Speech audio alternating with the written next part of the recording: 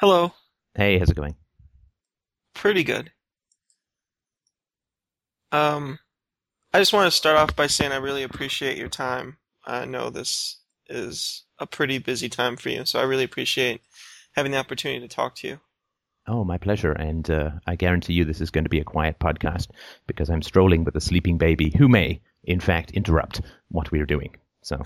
Okay, So the major question that you had, if I understand rightly, was, why not so much with the therapy? right. Okay, so if you'd like to sort of go through what it is that you think and feel when you contemplate talking to a therapist, I'd be happy to hear. Okay, so I've been journaling a lot since I first noticed these feelings because we had a podcast earlier where at the end of it I felt more than ever prepared to begin the burden. Right, got it, got it. That makes sense to me. Okay. Um, So should I go to the next reason? Or should I just go Yeah, through all I four? would say let's go through the reasons and then we'll do them one at a time. Sorry, we lost a second or two of audio here. His first point was that he felt it was very unfair that he had to pay and expend resources to fix what he felt his family had broken with regards to paying for therapy. And we get into that a little bit later, but he mentioned that up front and then he moves on to his next point. Okay.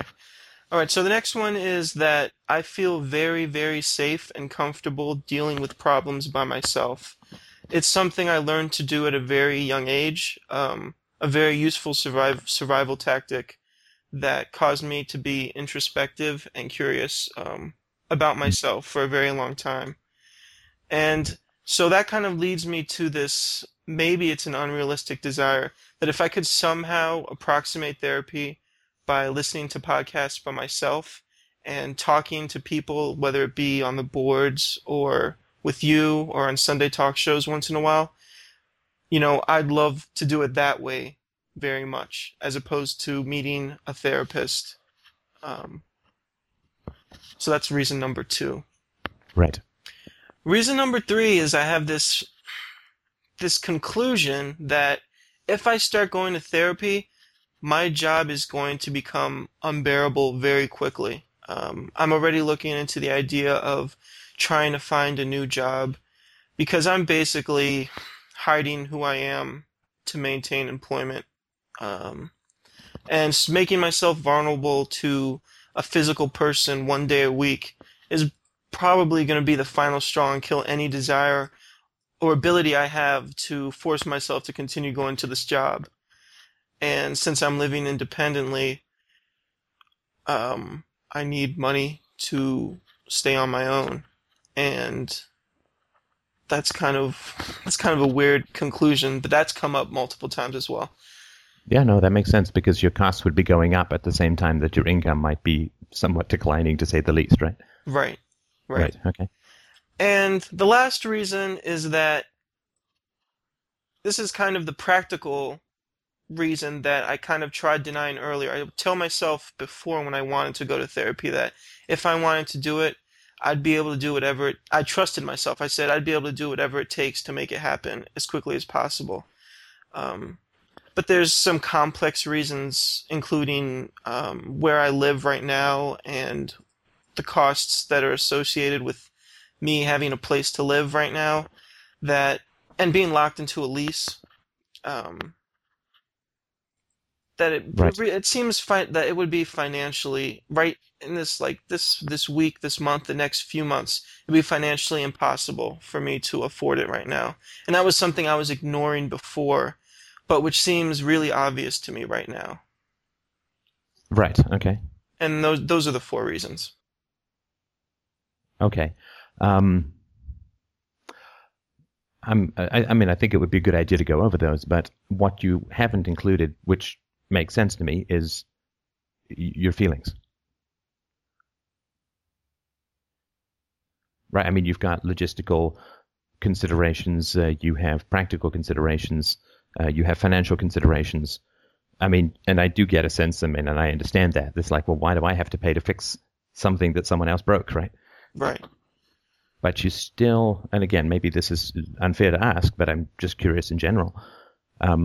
what are the feelings that arise when you contemplate picking up the phone and making the appointment? I mean, let's just say that the other considerations could be solved in some fairy godmother manner, right? I mean, what do you feel about making that call and opening that door and sitting on that chair or couch? I think that's a fair question. When I think about doing that, I feel a lot of fear, and this is hard to describe because, and maybe this is me over-intellectualizing everything, but when I start to think about therapy, I come up with this dilemma where if I could just make the leap to being an authentic person and not having this job that I'm dealing with and managing right now, I would be able to go to therapy right now. I would have nothing against it. I'd feel liberated. But then I think about having to couple this therapy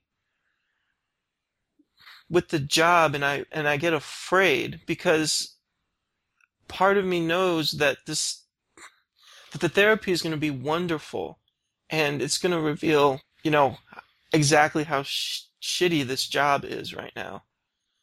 And the job is going to have to be what pays for the therapy. So I get afraid when I think about it because it'd be kind of like putting myself out there finally, and forcing me. I think it would. I'm not talking about emotions right now, and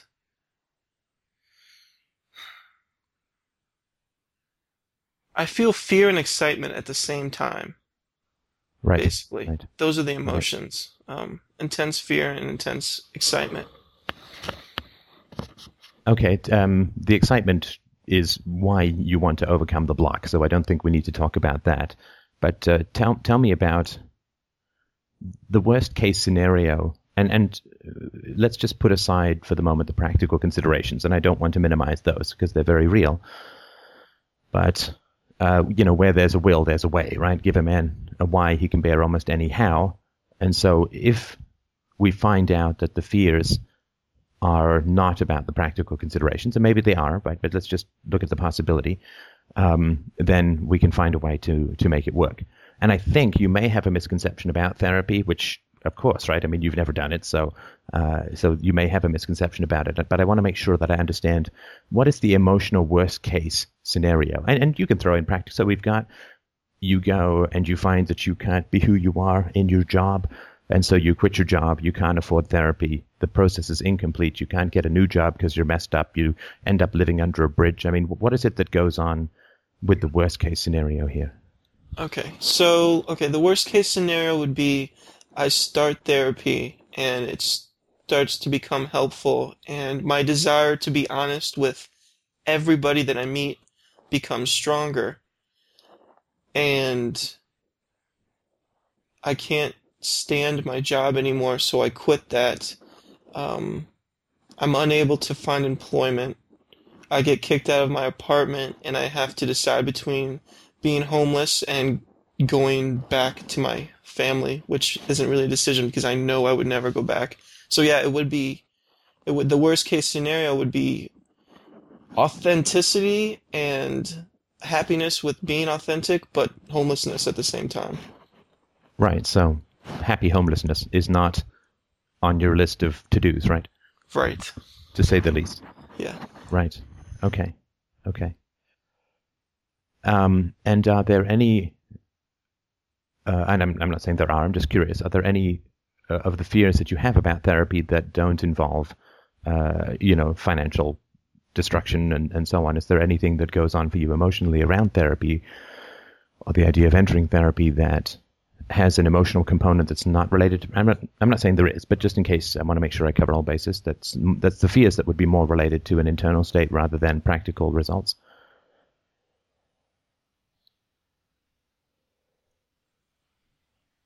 Did I completely confuse you with that question? No, there might be something to that.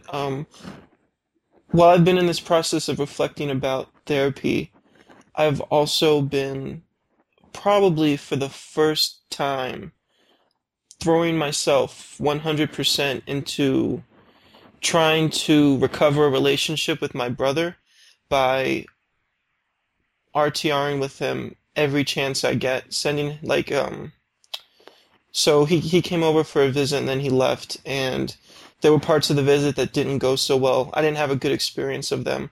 And after he had left, I just sat down and I wrote this very long email trying to be very honest about my feelings and what I thought about my feelings, and very curious about what his feelings were.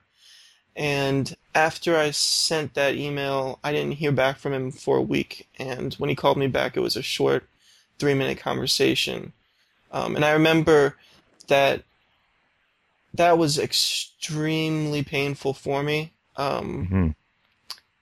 Like, it was really dark for me, sending that email and not hearing anything back for a week. Because sorry, I just want to sorry to interrupt. I just Sure. want to make sure that I Sure. understand that when he did contact you again, there was no reference to the email. Is that right? He talked about he talked about two parts of the email, not that the beginning and the end. He didn't really address the heart of it at all, and he said he didn't want to because he didn't want to get upset. Well, at least there was some recognition of your email. That's progress, isn't it? Yeah, so Compared to where things were before, if I understand. yeah, I think it would be better than it was before. So after he gave me that call, again, after the call was over, because he wasn't available to talk for very long, wanting to give this relationship 100%, I sat down and I wrote another email explaining how I was very happy to hear from him, and that I was kind of sad that he hadn't responded to me earlier. And then in that second email, I'm kind of foggy now. I'm not remembering exactly what I said in it, but I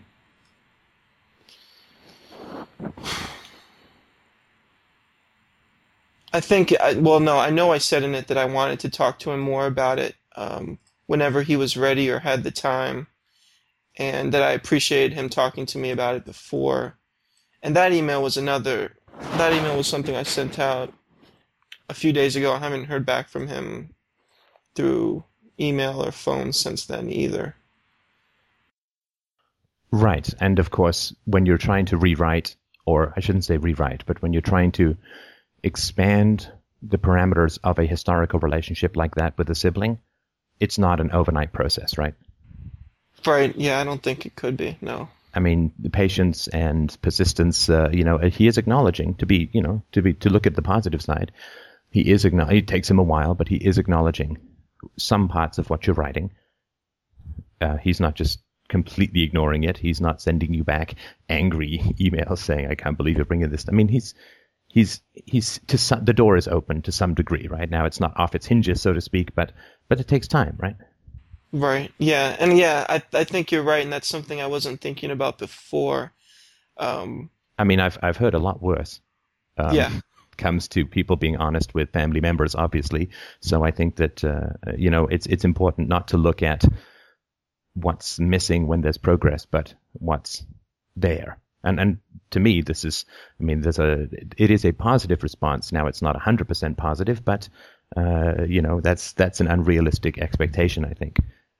Right, yeah, and I think that's something I've been dealing with, that unrealistic expectation, because I remember after I sent the first email, I just felt empty, like that I hadn't heard back from him the next day. Yeah, I just recognize that it's hard. He may perceive, and I don't know, right? But just to give you a possibility, he may perceive the communications coming from you. Obviously, it's a pretty radical change from your relationship. He may perceive those with as much ambivalence and anxiety as you perceive going to therapy, right? Like, if I end up getting closer to my brother who's sending me these open and honest emails, what happens to my friendships, my family relations, my own job relation? Like, do you know what I mean? You're asking him to make a leap that with therapy you're very cautious about, right? I never even thought of it that way, and that makes that makes so much sense. Yeah. Steps, but I think we all generally recognize that philosophy and honesty, we start going down what we think is a staircase, and it turns into like a bobsled run where we're just trying to hang on. And he is as aware, to give him due respect, which I give to everyone. Everyone's a genius and everyone's a philosopher. He is unconsciously or maybe consciously aware of where this kind of honesty is going to lead with you, and of course in particular with his other relationships, and both professional and personal. Right. So I hope that helps and gives you some sense of the step. Real honesty is not an incremental step. It's a catapult. Yeah, I think we've probably both been feeling that since I started. Sure. This. Sure. Okay, good. I just wanted to mention that and point that out. Okay. And is there anything else you wanted to mention about that? Well, the reason I brought it up was because you were asking about any possible anxiety I might have about the process of going through therapy. And that's this has been the first time I've really, really tried to RTR with someone. And it might be related because of that. Because if I went to therapy, it might be easier because it's someone I don't know or have a history with, but I would be trying my best to RTR with them every second I was in therapy too. Sure. Okay, that makes sense. All right, so let's look at the practical considerations, and all the usual caveats that I have in all my podcasts. I'll just mention here, and I won't bother them with you again. This is all my nonsense opinions, and if they're of value, blah blah blah. Right? You know the caveats. I'm not going to drone on about them, but this is just my personal thoughts and experience about this, and I have some experience. Obviously, I've done years of therapy and know quite a bit about it, but this is all. It is all internet info, right? So take it with a grain of salt. That having been said, I've never heard of a situation where somebody ends up homeless because of therapy. I mean, just looking at the statistical facts of what it is that you're facing. Mm-hmm. And any therapist, of course, who said that my goal is to end up with you living under a bridge, but with real honesty, would be somebody I would not necessarily even get past the first 5 minutes with. Yeah. Hey, I'll take your money, but what I will give you in return is a rusty old shopping cart for you to put your dreams, hopes, and remaining personal possessions in, right? That's not what therapy does, right? Right. My sense is, and again, this is all just a nonsense theory, and tell me if it makes any sense. My sense is that you have the feeling that you're placing yourself and your future into the hands of somebody who has authority when you go to therapy, right? That in a sense, the therapist is going to give you yourself, and as a result of you, quote, getting yourself, you're going to end up like a train on a particular set of tracks. It's going to lead in a direction that's quite anxiety-provoking. Like they have authority, they're going to, in a sense, tell you what to do or experiences, if you like. Okay, so I realized, and it might not be the most accurate way to describe it this way, but I realized that I didn't love my parents my senior year of college, and I was listening to FDR podcasts like crazy, and I had known since my sophomore year of college that I hated it there. I didn't like it at all. It was a Catholic school, and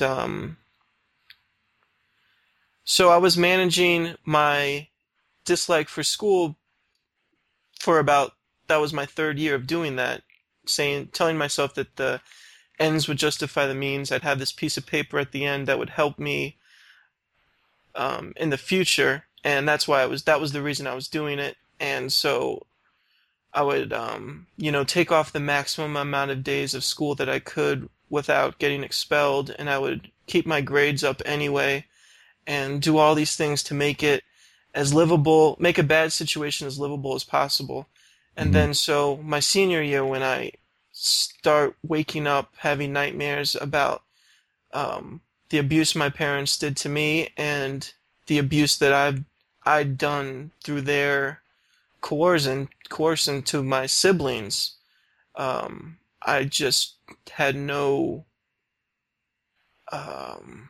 no love for them at all, and I wanted to be away from them. And when I was home for breaks, I wanted to be away from them as well. Hmm. And that year was very difficult. It was like running a marathon and telling myself it'll all be worth it in the end, but in the moment it felt like crap. Right. Right.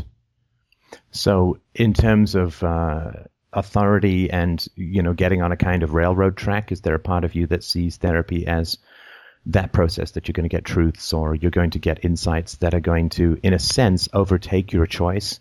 Does that Yeah. make any sense, or is that way off Yeah. the mark? No, I think that's exactly right. And I think my decision to stay with my job so that I can live independently, that decision is going to be taken away from me as I'm going to feel that I can't continue to do that anymore. It's going to be unbearable.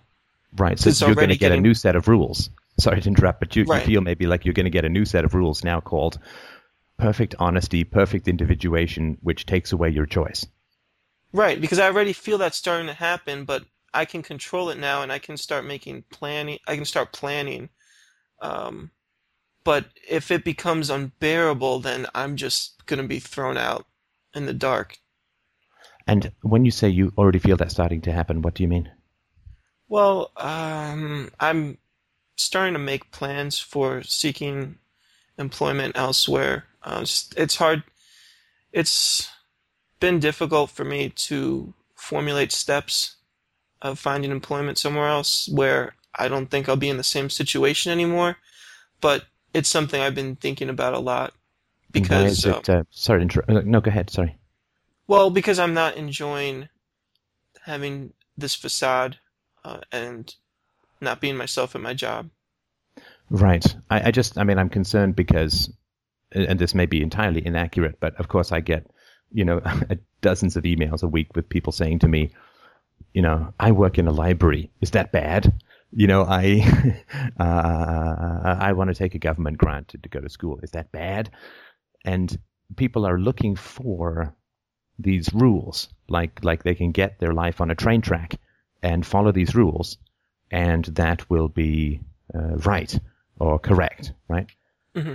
And I don't believe in that, really, at all. And that's not my approach. I mean, obviously, I'm the guy with UPB and so on. I think that there are rational standards and so on.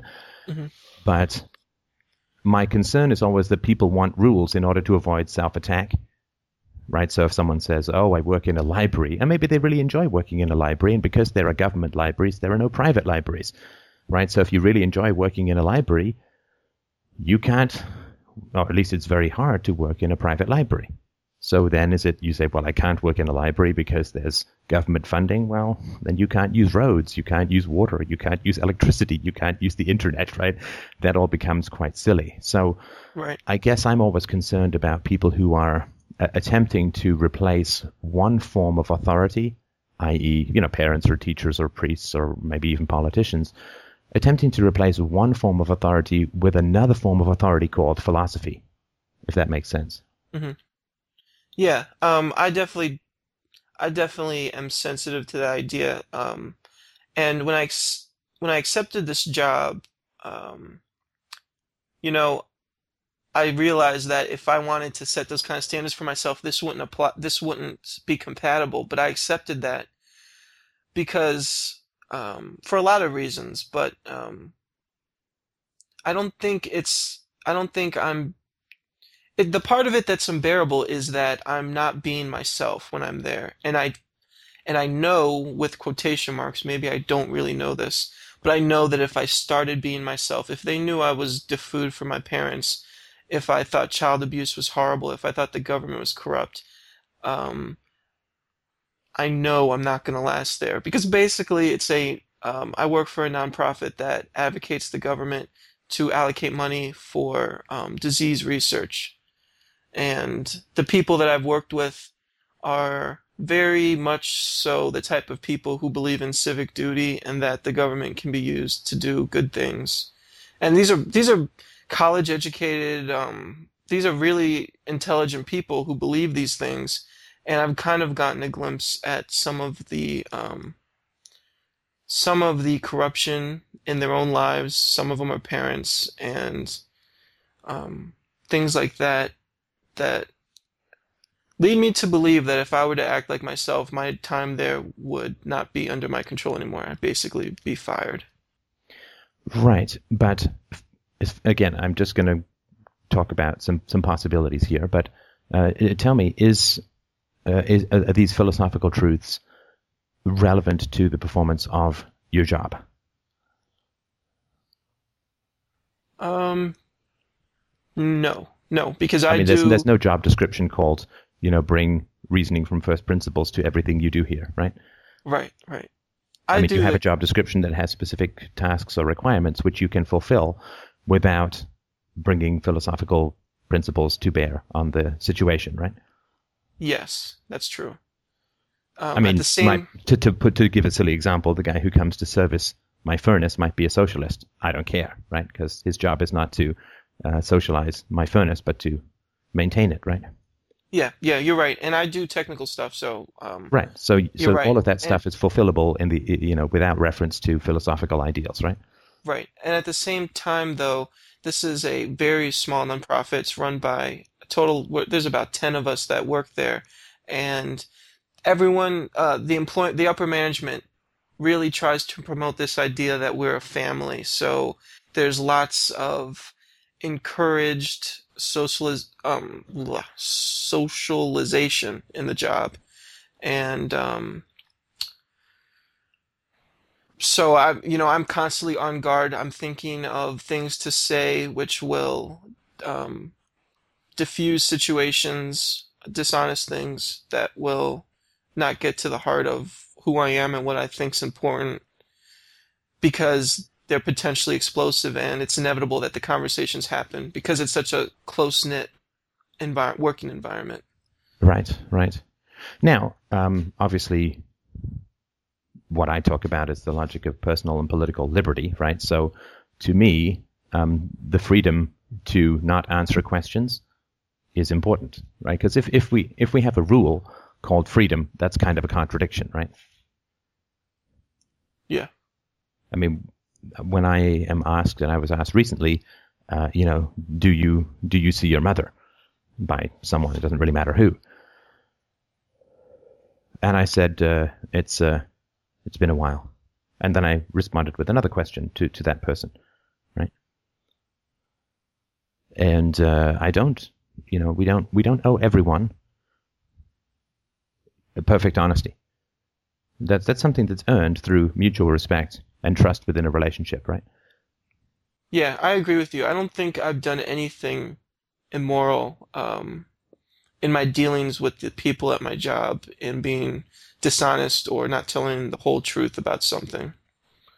Because I do recognize that I am in complete control, and at the end of the day, I'm not hurting anyone, and if I'm able to be happier by not telling them the full truth, then there's absolutely nothing wrong with that. Okay, yeah, good. I just want to make sure that at least you see my perspective, whether you agree with it or not, my perspective. The important thing is consciousness, right? So what I want to be aware of is if I am being evasive for a particular reason, I want to be aware of that, right? I don't want to be unconscious, because then I don't have a choice, right? Right. Yeah, and trying to be more conscious, that's something I'm trying to do. Okay, good. So as far as, and again, there's lots of schools of therapy, and I'll just talk about, my particular experience. I mean, obviously a good therapist will not sit there and give you orders, right? Right. You must do this. You must do that. You must quit your job. I mean, that would be silly, right? Mm-hmm. So it's not going to be the case that your therapist is going to tell you to quit your job, right? Or if they do, get a new therapist, right? Yeah.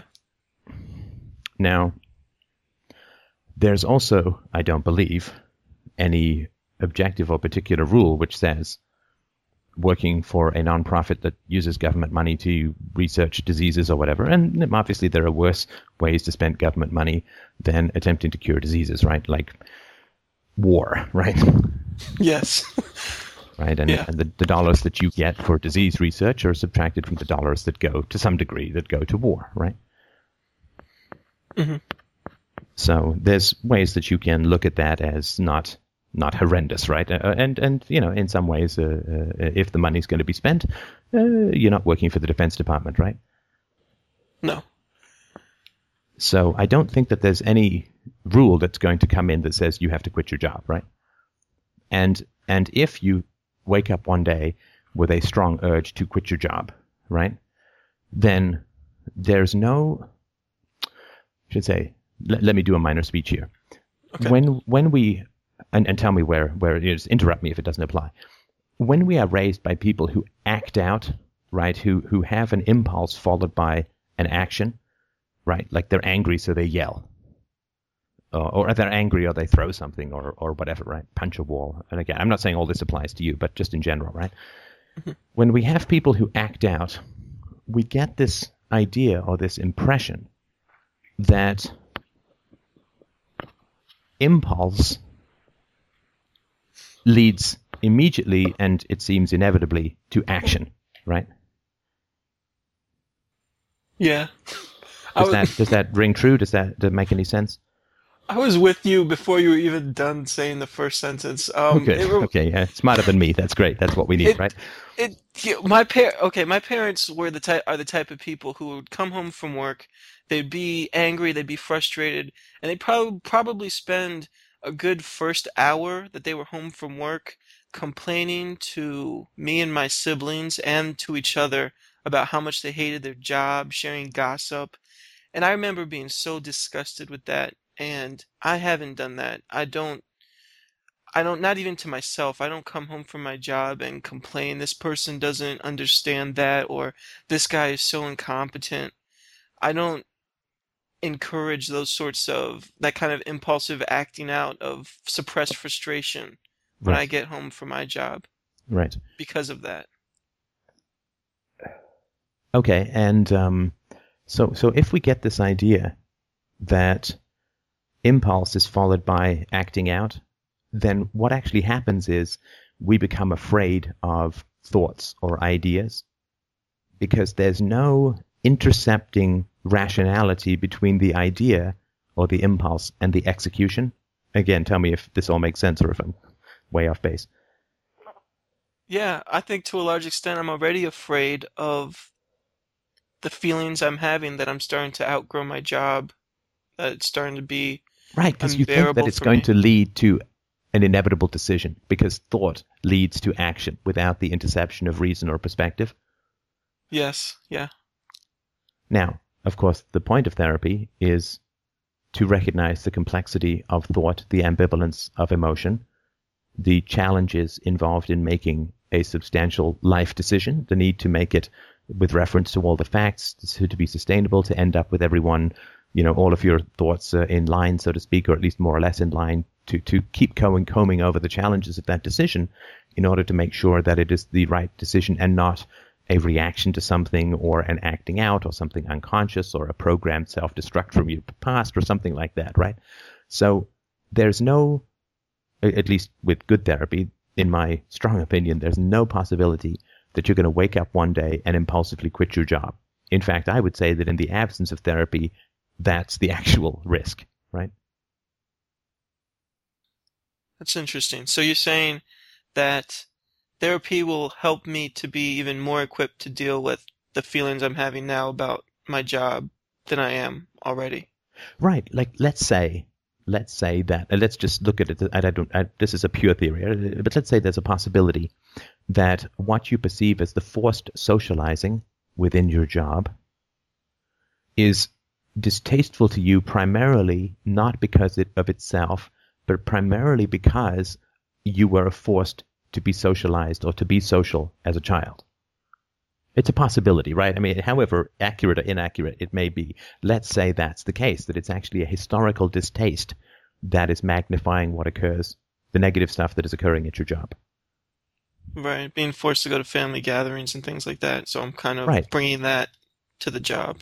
Right. So a therapist, of course, will help you work through those feelings that you had as a child when you were forced or asked or pressured or whatever to attend functions that you didn't want to attend.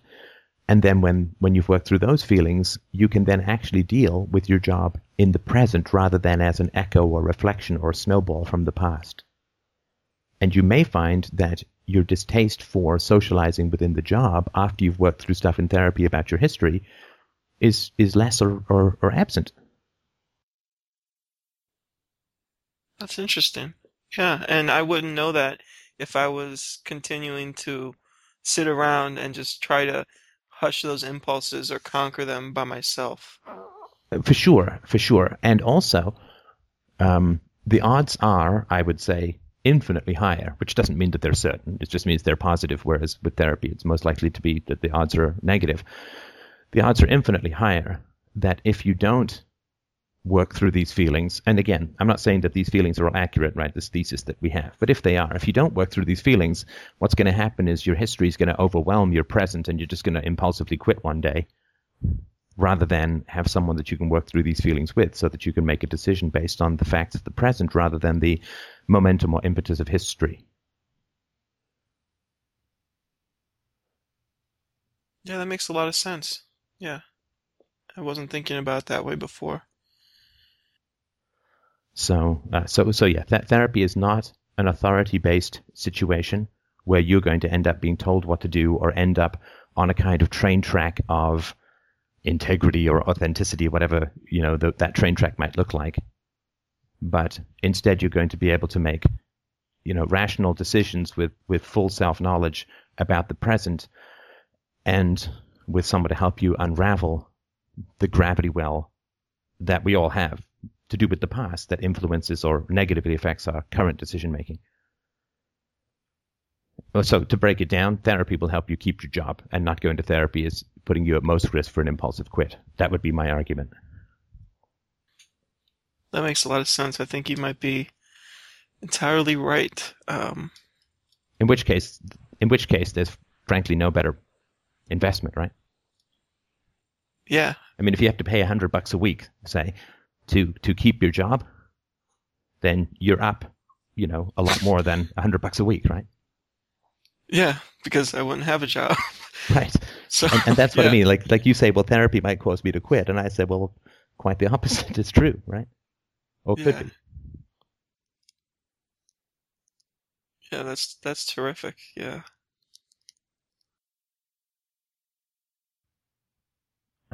And you won't get those perspectives on your own. At least that would be my thought. No, I really won't. I kind of, yeah, just in the journaling I've done recently, I kind of just circle these negative feelings, continually thinking about them as they happen and trying to let them, just giving myself a lot of attention and love and patience. But that's not helping me to understand them better. It's not helping them go away. Yes, and of course, I mean, as I've mentioned before, and maybe you've heard it, maybe you haven't, it's something my therapist told me years ago, which I thought was brilliant and incredibly true, which doesn't mean it's true for you, but I'll put it out anyway, that the self-reliance which we have, which results from an excess of solitariness as children, right? Then we all have this self-sufficiency. I want to deal with it on my own. I want to use my own resources. I want to, right? We all have that impulse because we've, those of us who've grown up with isolation, to whatever degree, we are used to solving things on our own. And in fact, getting other people involved is a negative, right? Yep.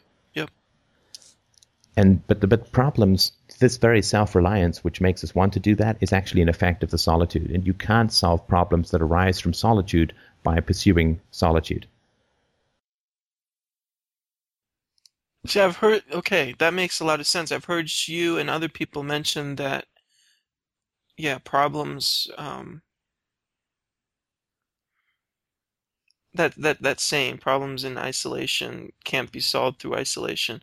It never really hit me until I heard the reasoning you've just used now. When we become very self-reliant, it can become tough for us to think of how are people useful.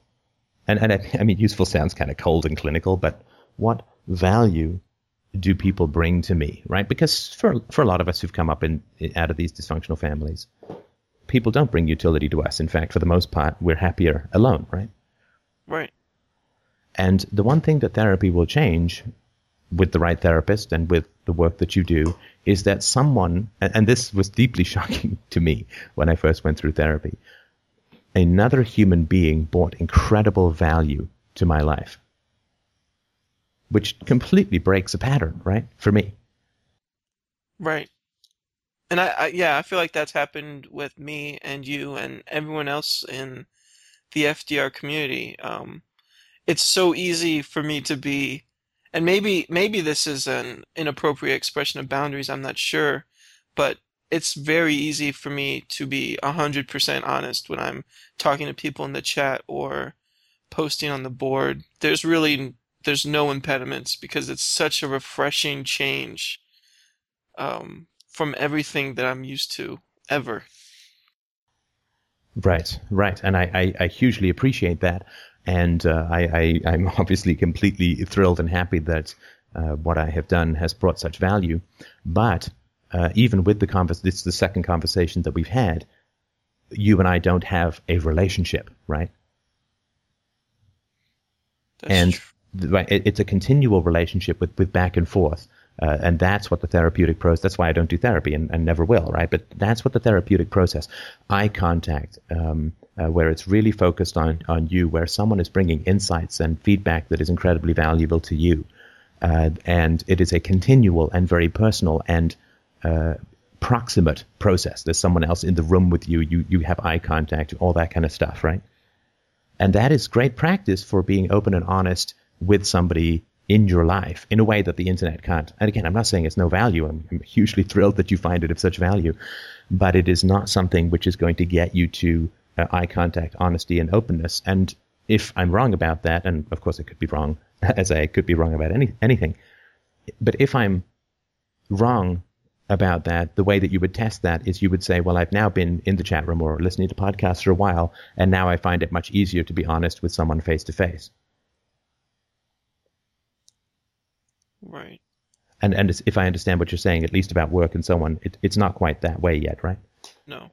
And I think that that's one thing that therapy brings. That is, it's experiential honesty. It's sensual honesty, if I can put it in that kind of way. Right. Okay, Honesty yeah. with eye contact, so to speak. Right. And I really appreciate that. Thank you. Because if you hadn't said just now that, it's basically an empirical fact that you and I don't have a relationship. That's true, and I accept that. But if you hadn't just said it out loud, I don't think I would have consciously made that connection, made that thought. Right. And that's So, not to say that we don't have, we don't have an active one-on-one friend eye contact, let's go to movies kind of relationship. That doesn't mean that, we don't, we haven't, you haven't listened to and found great value in what it is that I'm saying. It doesn't mean that we aren't relating when we're having these calls, and we are, right?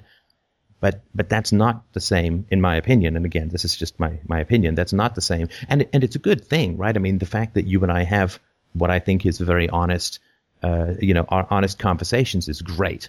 Right. And I think that it's a good template for you to bring to other relationships, just as I learn more about how to be honest by speaking with you and with other people, which I then bring to other relationships, both personal and through FDR. But it is, of course, a transitional thing to find these kinds of interactions in the chat room to be honest, open, and positive. What you really want. And, I'm really focused, as I always am, on trying to get you what you really want. But what you really want is that in your life, not on the web, right? right, yeah. Or rather, not just on the web, right? Right, yeah, definitely. And that's one thing that therapy can bring you that the web can't, in my opinion, right? At least that's certainly been my experience. Right, I That's was why kind I'm of so hoping. annoyingly naggy to everyone to, who has these kinds of issues to at least give it a shot. Right, I was hoping. It was my hope that I could just be alone, deal with this stuff myself, and check into FDR every once in a while, and then create this version of myself that will be comfortable and happy going out in the world and making those relationships real. That And maybe doesn't. you can. I mean, I'm certainly not saying you can't. I've not seen it happen, and that's not how it worked for me. It's not how it worked for other friends of mine. But that is not, of course, an argument from absolutes, but from empiricism. I think you can, but I also think that even if you could do it that way, it would be faster, easier, and cheaper in the long run to engage a therapist to propel you. That would sort of be my suggestion. Like, yeah, you can fix your own car too, but how long does it take you and how many mistakes do you make, right? Yeah, exactly. Yep, that's a good analogy. Right.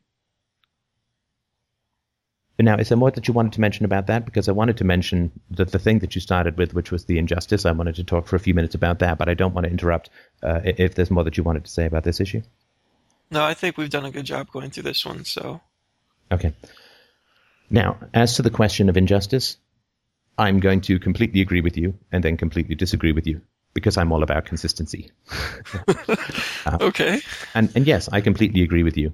You know, somebody else knocked a vase off a shelf and you have to buy it, right? I mean, that sucks. There's not objective justice in that. I fully agree that that's a bad situation. And I'm going to use a silly sports analogy because now that I have a new baby, that's the closest I get to working out. When you come from a dysfunctional history, you start off in a wheelchair. I mean, I think that we can all be somewhat aware of that. And from my experience and the way that I look at it, which again is just a theory, my experience is this. If you start off in a wheelchair, there's two places you can end up in life, and there doesn't seem to be a lot in the middle. In fact, there doesn't seem to be anything in the middle, but that's just, again, my thoughts, my experience. You start off in a wheelchair coming from a seriously dysfunctional home, such as yours or mine. There's two places that you can end up. You can either end up in a wheelchair, or you can end up winning the Olympics. Those seem to be the only two choices. And if you end up in the wheelchair, what happens is you end up putting other people in wheelchairs, right? By your example and by your interaction. But if you end up winning the gold medal as a super-duper califragilisticexpialidocious athlete, then you can inspire other people to get out of the wheelchair. And you never end up just walking, right? You end up being a titan of sports ability.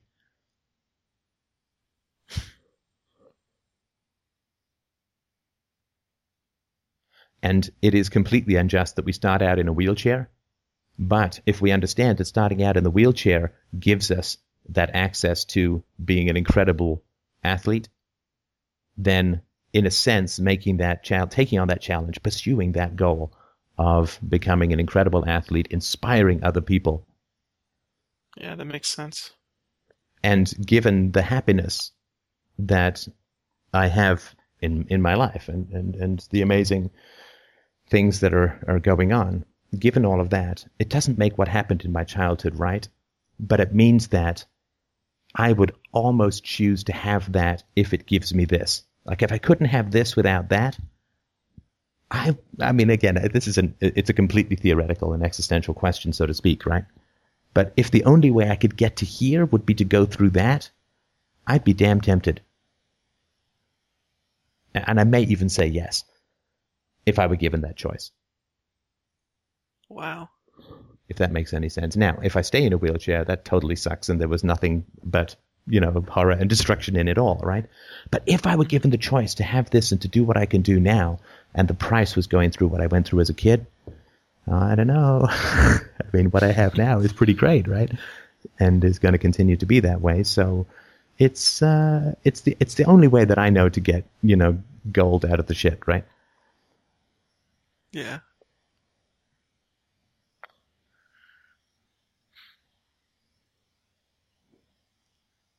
I'm smiling. That's terrific. And if you're going to be a great athlete, you need a coach. And you need a coach who coaches you, not a guy who puts out coaching videos.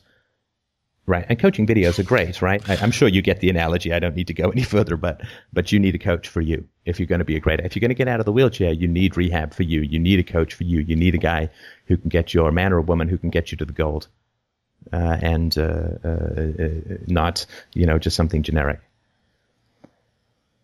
Yeah, I think you're completely right. I don't think there's any Olympic athletes out there that, owe their success to Taibo videos that they have in their apartment. Right. So, There's nothing wrong with Taibo videos. right. Place to start. No. But if given that it's either the wheelchair or the gold, a coach is going to get you there that much faster. Yeah, that makes a lot of sense.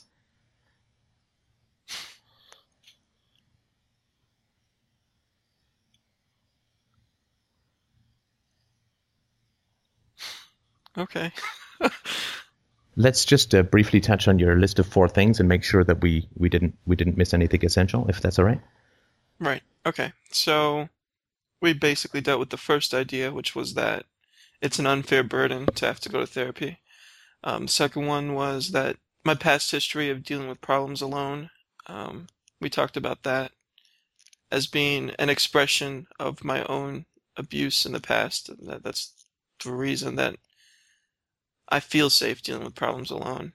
And the third thing was this idea that my impulse to quit my job is going to be increased by going to therapy, but it seems pretty clear that the opposite is true to me. It seems pretty clear to me that the opposite is true. And the fourth thing was that there are these nagging technical details which mean that I simply cannot afford to go right now, and not for the next few months. Yeah, and Like that's just a that's fact. practical consideration. There's not much that I can do about that. I mean, obviously anyone, right? But that's not the key issue, right? I mean, because where there's a will, there's a way, and you'll find a way to do it. If not now, soon. If you have the right motivation, which so again, that's nothing that can we can't Skype that away. Yeah. No, that's right. I can make myself, in the meantime, as prepared as humanly possible for when I can make the option available to myself. So yeah, and what you're doing, the journaling, the reading, the interacting with people, and so on, all of that is the warm up for the training, right? Which is fantastic. Yeah. Yep, I think that's right. And as far as this call went, other than my creepy internet murmuring because of the sleeping baby, I'm going to whisper in your ear. Was the feedback that you got, or was it useful? Was it helpful? Was there anything that I could have done differently or better in order to help you through this? I don't think it could have been more useful. I don't think it'd be possible to make this conversation more useful. Oh, good. Okay. So that's always good to know, right? Because yeah. I mean to help, right? That's important. Yeah. But if I am, right, that's usually helpful. So, okay, well, I'll obviously send you a copy of this naturally. I think that since a lot of people are facing this challenge, it would be very helpful to have it in the stream. But that, of course, is entirely up to you. Right. Yeah. Yeah, I want to give it a listen, but I agree. I think it would be helpful to a lot of people. Okay, I lost about a minute once or twice in the middle. Unfortunately, for some reason, my recorder does occasionally hiccup. So if you noticed that anything essential was missing, if you could just tell me where, I'll try and sort of stitch it in just by, if it was anything that I said, I can repeat it. Okay. All right, and I will send this to you today. All right. Thanks a lot, Steph. Thank you so much. Great call. Well done. Thanks. You too. Bye. Bye.